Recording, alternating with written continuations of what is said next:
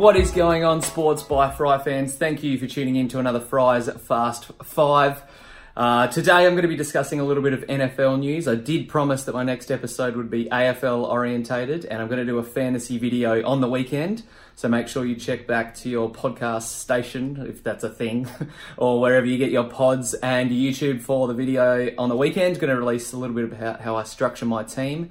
I'm here to talk a little bit about NFL news, and because it's Valentine's Day, I thought I'd give all my fans and followers a bit of a pump up. So it's not very easy to put yourself out there in the form of video, podcasts, writing, etc. But I have received a lot of positive news from friends, family, followers, all sorts of people from the different walks of life. So it doesn't go unappreciated. I do really thank all the people out there that are Sports by Fry regulars, or if this is your first time, then welcome.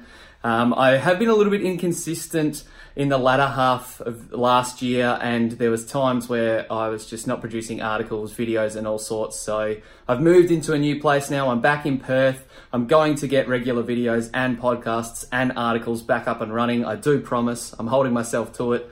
So thank you for sticking with me through the dodgy parts of Sports by Fry, but there's only better things to come. I've got a lot of exciting stuff planned, including my NFL mock draft, which I'm about halfway through writing.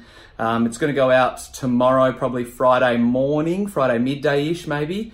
There's meant to be a pretty relatively quiet NFL off-season, so I thought I'd be able to get this thing done and dusted, but there just keeps being big story after big story that changes up some of the picks that I'd made and changes up how I think teams will attack the draft as well. So first things first, I want to talk a bit about Kareem Hunt.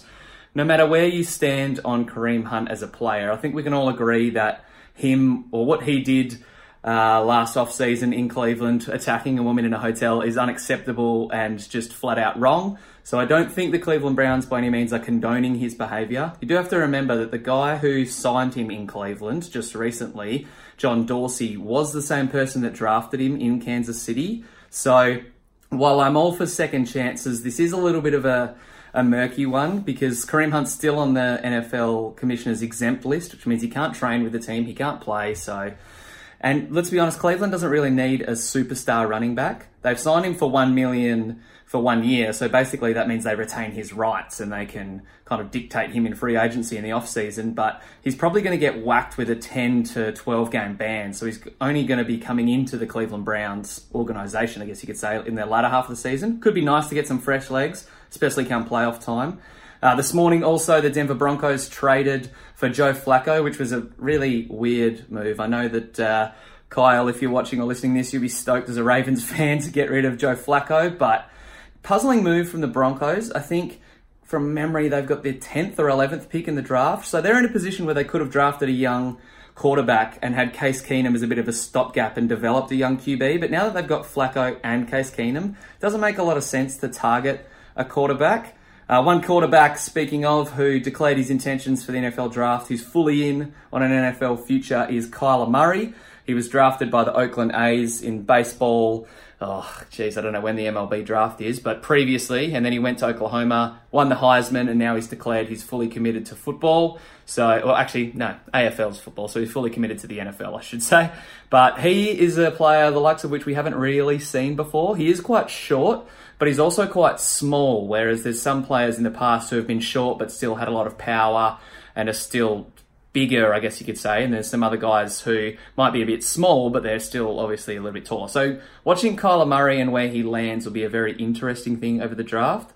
The Miami Dolphins are a team that's shaping up as a suitor for him and someone that's really keen on him. So watch this space, could happen.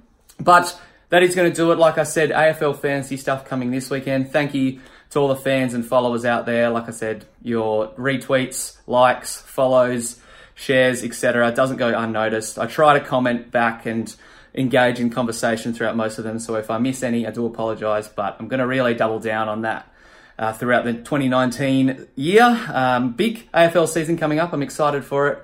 Make sure if you're a fantasy fan that you check out the Dream Team Talk site. My last deck of DT card comes out this weekend as well, so all 8 pieces that I've done for the preseason are finished. But once again, thank you for tuning in. Until next time, peace.